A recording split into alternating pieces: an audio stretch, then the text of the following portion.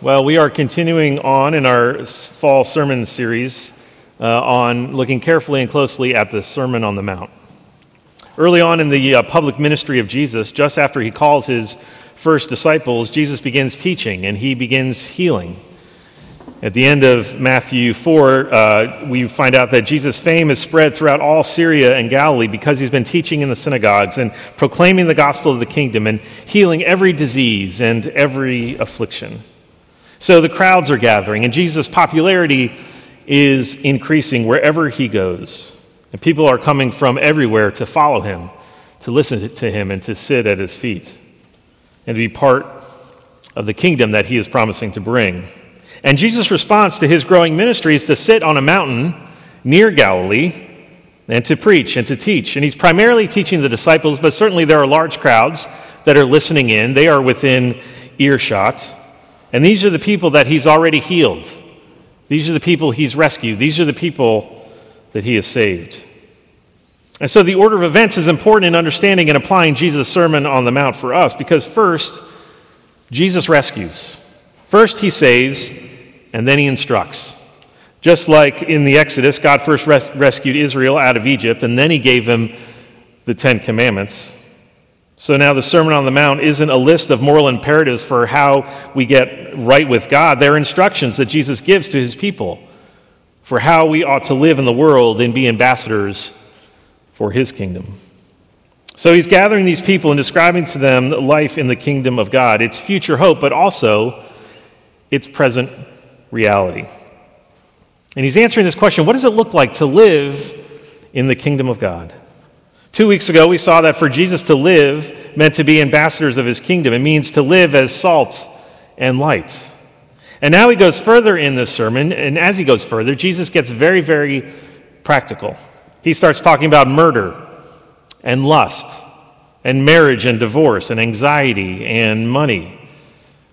See, what we'll learn as we go further into the Sermon on the Mount is that the kingdom of God isn't just a theoretical or theological concept or just some sort of abstract set of beliefs, but they are a practical reality that is to be lived out in every aspect of our lives. And the first practical issue Jesus tackles is anger. And so we're going to look at Matthew chapter 5, verses 21 through 26. It's in your bulletin. It's also on page 810 of your Pew Bibles. Matthew chapter 5, verses 21 to 26. You have heard that it has been said of those of old, you shall not murder, and whoever murders will be liable to judgment. But I say to you that everyone who is angry with his brother will be liable to judgment. Whoever insults his brother will be liable to counsel, and whoever says you fool will be liable to the hell of fire. So if you're offering your gift at the altar, and there remember that your brother has something against you, leave your gift there before the altar and go. First, be reconciled to your brother, and then come and offer your gift. Come to terms quickly with your accuser while you are going to court with him, lest your accuser hand you over to the judge, and the judge to the guard, and you be put in prison. Truly I say to you, you will never get out until you have paid the last penny. This is the word of the Lord. It's absolutely true, and it's given to us in love. Would you pray with me? Our great God and Heavenly Father, we pray this morning that you would open up our hearts. Open our ears and our eyes so that we would hear and see, but open our hearts that we would be transformed more and more into the image of your Son. Lord, we gather this morning, all of us having to wrestle on some level with anger. Anger at ourselves, anger at our neighbors, anger at those that we love. And so would you guide and direct us so that we would know how to live as those who are offering reconciliation and peace to those around us. We pray this all in Jesus' name. Amen. Well, I think one of the primary questions of our age, and really any age throughout human history, has been, what do we do with our anger? We all have options, right?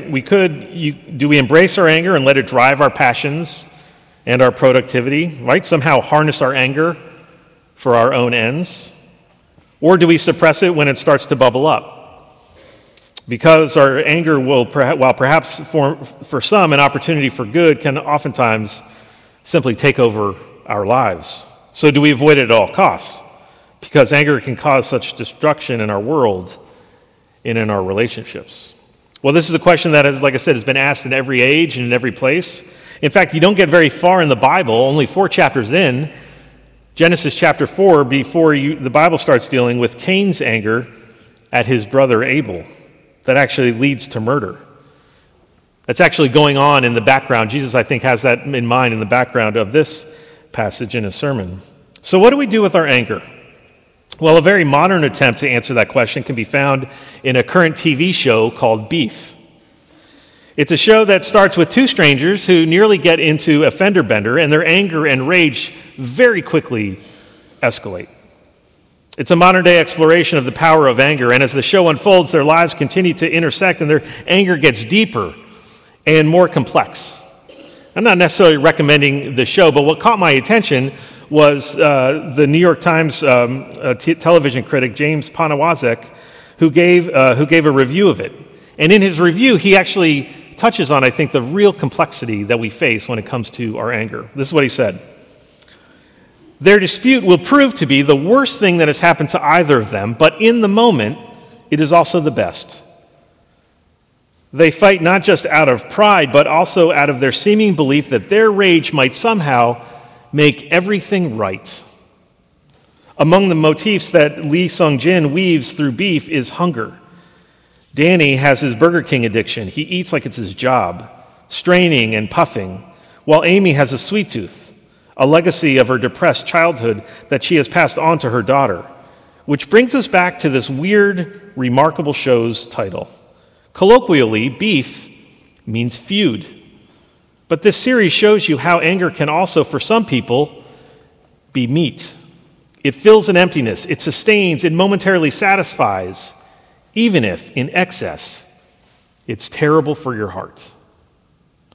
See, I think he's getting at so much of the danger and the power of anger as he reviews that show. In the moment when we are angry, it seems like our anger might be the best response. Might be the best response for us. It's the best thing that could happen to us, even though it's so powerful, and when misplaced, it can actually destroy us and our relationships. And yet we hope that our rage somehow will make everything right. And as our anger grows, we feed on it, we give it life, and even though we know that it's so terrible for our hearts. Well, that's what Jesus is getting at as he addresses the anger in this sermon. It's here that he gives us the answer to our question, well, what do we do with our anger? But before he does that, Jesus first reveals our hearts, then he reveals God's heart, then he promises to restore our hearts. So first, Jesus reveals our hearts. Jesus first in this passage comes speaking with astonishing authority.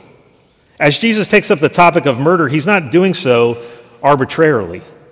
You shall not murder is the 6th commandment, and so he is beginning to address the second half of the 10 commandments, as he will do now for some time throughout the rest of the Sermon on the Mount.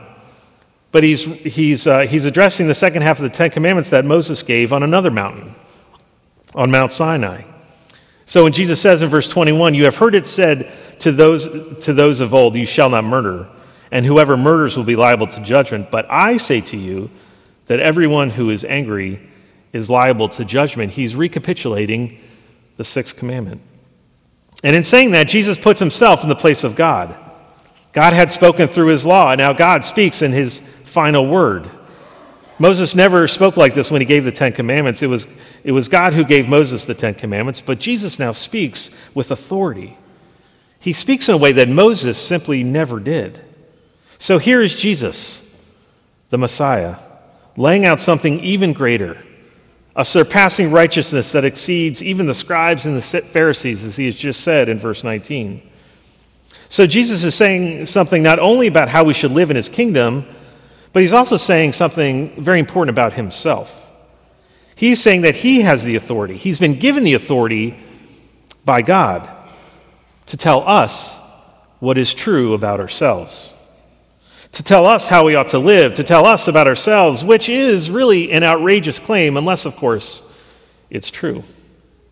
See, the only way that he could have the right to tell us what to do with our anger, which we all know is so deeply personal to us, but the only way that he has the right to tell us what to do with our anger, if he is the one who has created us, if he is the one who has redeemed us, if he is the one who dwells with us by the power of his Spirit, if he is the one who provides for us and protects us, then perhaps he does have something to say about our anger.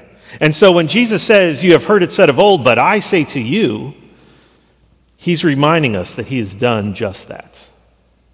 And so Jesus deepens and fulfills the Old Testament teaching, and in doing so, applies it to all of us. And because Jesus knows the human heart, he zeroes in on our anger. But to get to anger, he starts with murder. Murder in Jesus' time, as it is in our day, was relatively uncommon. Murder is not as common when you compare it to lying, to stealing, to sexual immorality, to greed. The statistics will show you that they don't even compare. But it still happened enough that the Old Testament law had quite a bit to say about murder. There were plenty of regulations in place to protect human life, and the definitions were very concrete so people could look at themselves and say, as we oftentimes do today, well, I know I did something terrible, but at least I didn't murder. At least I didn't murder anyone. But Jesus exposes the heart and therefore redefines murder. He reveals our hearts because the first problem with anger is that we often look at the person who has made us angry as though they are the problem. So the problem is not in us, it's with someone else. You think the problem is the person who cut you off in traffic. You think the problem is the person that took your seat on the subway. You think the problem is that you have a neighbor whose dog is constantly barking. You think the problem is the cyclist in Central Park who whiz by you as though they're in the Tour de France when you're trying to ride your bike with your kids to church to preach a sermon about anger. I'm going to stop. I love cyclists. Anyway, you get the point. When we think of our anger, we tend to start outside of us. It's someone else's problem. They're the ones who are making us angry. It's their behavior or something they've said that makes us angry. But Jesus comes to reveal our hearts. And he says that the problem is us. Jesus is always getting to the heart of the matter, so to speak. And he says that all the problems in the world begin in the human heart. And then they work their way outward. And anger is a perfect example. Eugene Peterson, the late pastor and writer, in his commentary on Jonah, who had an anger problem, I think makes a very astute point on anger. This is what Peterson says. Anger is most useful as a diagnostic tool. When anger erupts in us, it is a signal that something is wrong. Something isn't working right. There is evil or incompetence or stupidity lurking about. Anger is our sixth sense for sniffing out wrong in the neighborhood. Diagnostically, it is virtually infallible, and we learn to trust it. What anger fails to do, though, is tell us whether the wrong is outside or inside us. We usually begin by assuming the wrong is outside us. Our spouse, our child, or our God has done something wrong, and we are angry. That's what Jonah did. He quarreled with God. But when we track the anger carefully, we often find it leads to a wrong within us, wrong information, inadequate understanding, or an underdeveloped heart. That's what Jesus is getting at here. Our oftentimes underdeveloped hearts are exposed when it comes to our anger, our hearts that love to feed off anger, even though it's terrible for us.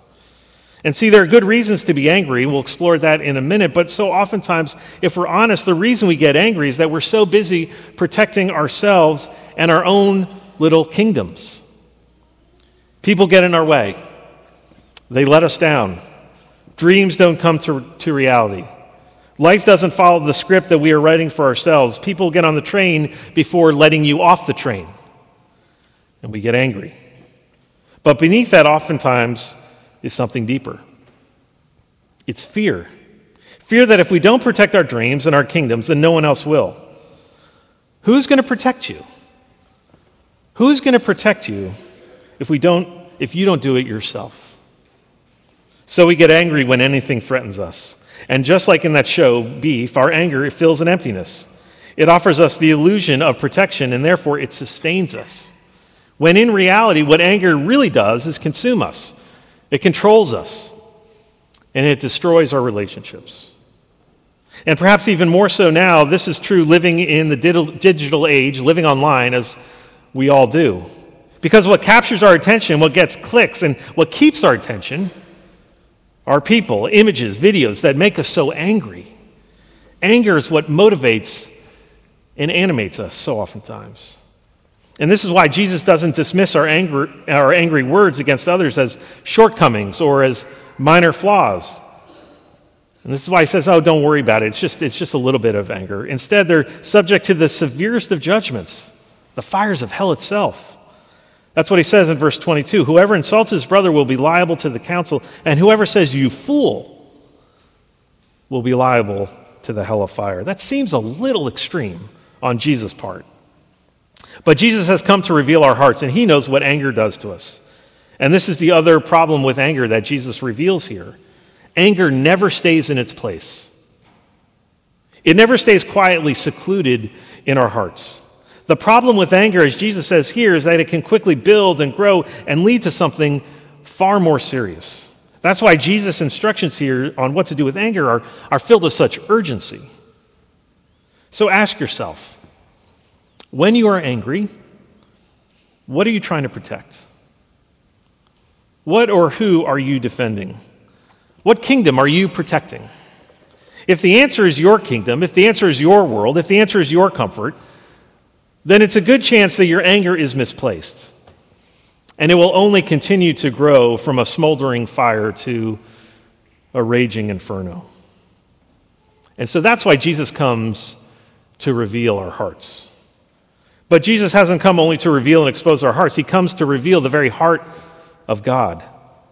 Oftentimes when we read the Bible as modern readers, we can think, I don't have an anger problem. It's God. He's the one with the anger problem. I mean, he's always so angry. Just read through the Old Testament. It always seems to be the case. God seems to be angry or bringing judgment or threatening to bring judgment. And even here in this passage, even in the New Testament, Jesus is talking about judgment and getting a little carried away, isn't he, when he says that if you call someone a fool, you're going to be liable to the hell of fire. Isn't God the angry one?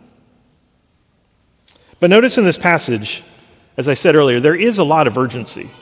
Jesus says in verses 23 and 24, if you're offering your gift at the altar and there remember that your brother has something against you, leave your gift there before the altar and go.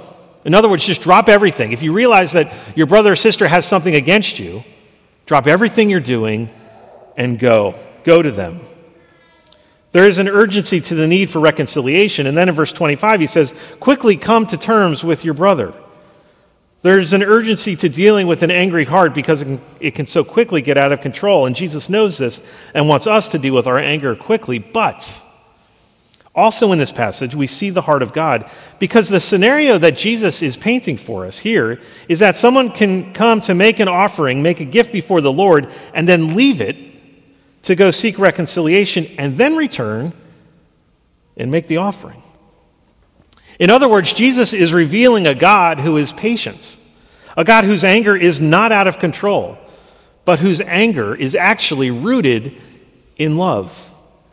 And this is really important to understand as we think about our own anger and how we are to live with it. Think of the times when you were angry. What makes you angry is that something you love is being threatened. Sometimes we get angry when things we love, like comfort and control, are threatened. We love the kingdom we're trying to build for ourselves, and so we get angry when people make us late or when we lose our sense of control over a situation. But as our love intensifies, so does our anger. Because when someone you love is hurt, when someone you love is in danger, or when someone you love has really hurt you or experiencing some form of wrong or injustice, well then, our anger intensifies. See, the way to tell what it is that you really love is to follow your anger. Because anger and love are so intimately related, which means that anger is not always bad. And this is why God frequently describes himself as angry. Listen to Jeremiah 10, verse 10. But the Lord is the true God. He is the living God and the everlasting King, and at his wrath the earth quakes, and the nations cannot endure his indignation. Romans chapter 1, verse 18. For the wrath of God is revealed from heaven against all ungodliness and unrighteousness of men, who by their unrighteousness suppress the truth. Or Mark chapter 3, verse 5, and Jesus looked around at them with anger and grieved at the hardness of heart and said to the man, stretch out your hand. And he stretched it out, and his hand was restored.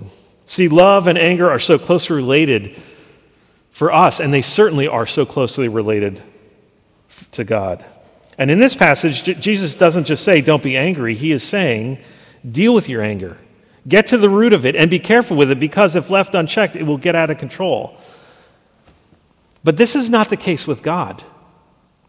And so because God is love, God can also be angry. And because his love is perfect, his anger is always perfect. God loves justice. He loves mercy. He loves when the poor are taken care of, and he becomes angry when they are exploited. He loves when the widow and the orphan are provided for, and he is angry when they are trampled upon and abused. He loves his Son, and he wants people to love and worship him, and so he is angry when people choose to build their own kingdoms and to follow after lesser gods. See, God loves us too much to leave us alone. He loves us too much to let us build our own claustrophobic little kingdoms that don't lead to life but actually lead to death. And he gets angry when our anger is misplaced, when our anger actually destroys relationships, because he loves us. And he gets angry when we despise and when we hate one another, because he loves us. And so when Jesus comes to bring his kingdom, he is revealing the very heart of God. He reveals a God who is love, therefore one whose anger is perfect because of his love. And Jesus also reveals the nature of God's anger. Because of his love, there's one who is merciful and gracious, slow to anger and abounding in steadfast love, as we read in Exodus chapter 34, verse 6. And see, while we sometimes have trouble with God's anger, I think oftentimes we struggle with the fact that God is slow to anger. When we have been wronged or see wrong in the world, oftentimes our anger arises from the fact that we think God ought to be a little more active. Okay, if he really did love us, if he is really angry at the things that cause such pain, then why not see more? Why not do more? So at times we might think, I'm glad God is patient, but does he have to be this patient? Maybe he's not angry enough to be at the injustice of the world. Because if he could do something about this injustice, maybe our world would be better off. But this is so much of Jesus' point here on the Sermon on the Mount and what he embodies as the long-awaited king. In Jesus, God has come to bring about the judgment of his kingdom, which promises to right every wrong, which promises to wipe every tear, and he comes to conquer the darkness of the world. But we are called to trust that God is at work, that God sees and he knows that he is angry at the things that he needs to be angry about, and he will one day finish what he has started in the ministry of Jesus. And that promise ought to shape and inform and direct our anger. So Jesus reveals our hearts, he reveals God's heart, and lastly, he restores our hearts. So back to our question that is before us, what do we do with our anger? Again, there's really two options that we frequently turn to. We can ignore it and hope it goes away, or we can redirect it, either through distraction or busyness, or when we're angry, we try and exercise or try and redirect it somewhere else. But Jesus calls us to something far more beautiful. Notice in this passage, the commandment isn't simply don't be angry or get your anger under control. That would leave us with one of those two options. The commandment Jesus gives us here is actually go and be reconciled. That's what he's telling us to do. That is the greater righteousness, not simply avoiding the anger, but acting in a way that actually breaks the cycle of anger that ultimately can lead to murder. That's the redemptive righteousness that Jesus calls us to, and that's why Jesus has to repair our hearts. We can try and avoid anger or avoid people that make us angry, but you can only do that for a little while, and it's kind of impossible in New York City anyway.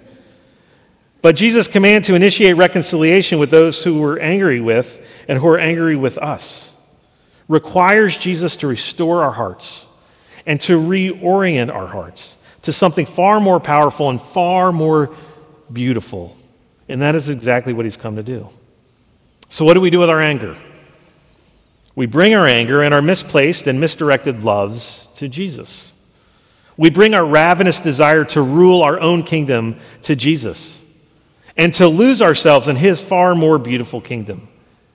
He is the king who rules the heavens and the earth, and so our anger doesn't need to rule over us. He is our king. He is the one who comes to bring peace with his enemies, and so we too can follow our King Jesus and live as peacemakers, pursuing peace no matter the cost, because this is what Jesus has done for us. In Jesus, we see him not only teaching reconciliation in verse 25, but bearing the weight of reconciliation.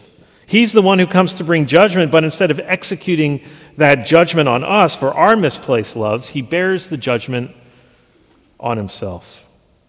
Jesus in his ministry lives out the very scenario that he's actually painting here for us in verse 25. God has a case against us for our rebellion against him, and it is an airtight case, and he has every right to be angry. And yet, instead of bringing his case to the court, he breaks it off.